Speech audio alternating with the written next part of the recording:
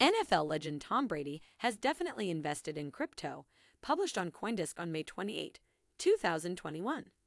Do you know Tom Brady, the seven-time Super Bowl champion? Tom Brady is a recent interview with Sam Bankman-Fried, the FTX founder. He announced that he is a big believer in crypto. Last month, Brady had only entered the crypto sphere by launching the non-fungible token NFT platform Autograph. Though he believes in crypto, he says he does not anticipate getting paid with it like his peers Russell Okung, Sean Culkin, and Matt Barkley do. He says he is learning more and more about the emerging markets, and he doesn't think it is going anywhere, even with the crash in May. Bankman-Fried, who interviewed Brady, added that it is good for you to understand that crypto comes with lows and highs and not always with prices going up.